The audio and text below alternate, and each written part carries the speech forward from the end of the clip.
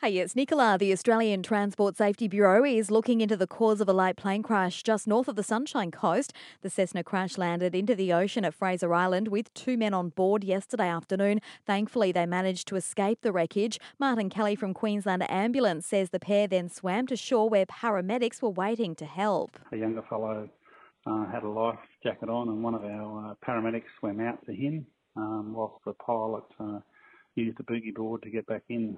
It comes as specialist police confirm they've located the wreckage of a light aircraft a week after it dropped off the radar during a scenic flight from Caloundra to Moreton Island. The Cessna 182N was located in around 36 metres of water just north of Moreton Island. The bodies of the 70-year-old pilot and his 52-year-old wife still haven't been found. It's the first official day back in the office for our councillors who are holding their first ordinary meeting of the year at Chambers in Caloundra today.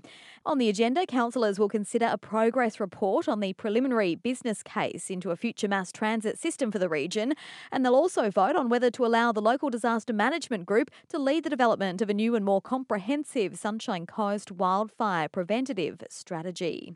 And in keeping with council's push to create a smart and healthy Sunshine Coast, it's launched a new Choose to Move program. Mayor Mark Jamieson says the program is now in its fourth year and will cover more locations and program options across the region. Some of the new classes and activities being introduced in 2020 include Zumba classes at Kings Beach, mountain movement class at Bangfoot House, fitness in the park at Kenilworth, group fitness in the park classes at Batinia and Kawana, mindfulness and meditation in Curramundi, Tai Chi in the gardens at the Marucci Botanical Gardens.